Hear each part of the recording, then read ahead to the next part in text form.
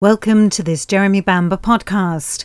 The first of our evidence episodes is on why the silencer matters so much in this case. The prosecution case at trial was quite straightforward. One single moderator, and this lone device contained within it a blood flake that had come from Sheila Caffel. It had red paint on its knurled end that had got there as a result of a fight between Jeremy and his father during the shootings. It's these two key pieces of evidence taken together that were the crux of the prosecution case. The evidence now shows that two moderators were found at White House Farm. One by the police on the 7th of August 1985, the other by the estate beneficiaries, members of the Beauflower and Eaton family, on the 10th of August 1985. Both were examined multiple times by different scientists throughout 1985 and 1986. On several occasions, both were examined by the same scientist on the same day, and blood and paint contaminants were discovered on both, although in different areas. Each silencer had a different reference number on the forensic documents. However, once Jeremy was charged with murder, all of the reference numbers were altered to a brand new reference number, but no one ever admitted to making these alterations to scientific documents. The chain of evidence for both silencers has been meticulously investigated, and case material reveals that when first examined, they had blood in different areas and only one had a tiny smear of paint on.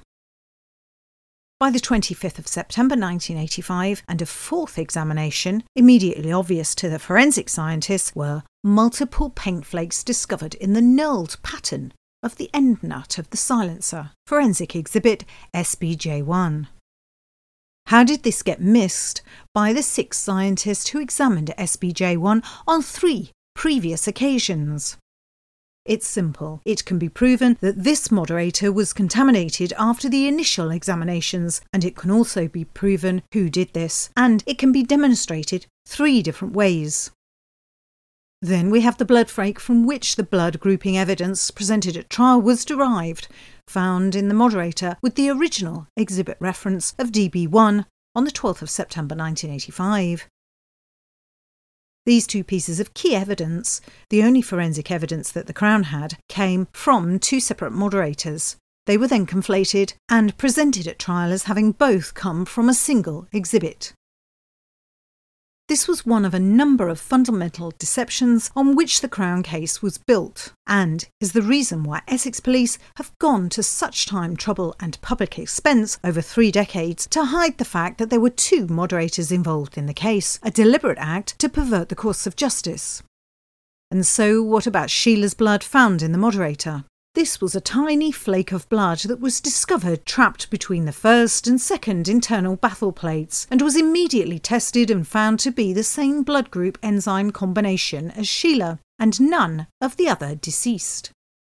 However, it was discovered in September 1986, just before the trial, that it was also an exact match for Robert Beauflower, Jeremy's uncle, who was present when one of the sound moderators was found. It was also a very common blood group, shared by approximately 8% of the UK population.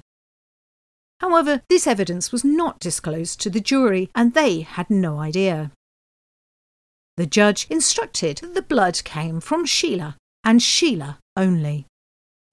We've discovered in notes that just prior to the closing speeches, the prosecution requested that Robert Beauflower be brought back in order to be questioned about his blood group. Justice Drake refused, and so the jury never heard this, and the judge was able to misdirect them. It's important to remember that unlike DNA profiling, blood grouping is a science of elimination, and not a science of identification. An individual cannot be identified by grouping a blood sample, as a blood grouping is never unique. It can only be used to eliminate people whose blood it can't be. In 2002, DNA tests concluded that Sheila's DNA was not present in a sound moderator, but that of an unknown male was found. Robert Beauflower had not provided a DNA sample, and the Crown stated that just because Sheila's DNA was not present now, it did not mean her blood never was, and on that point, the appeal was lost.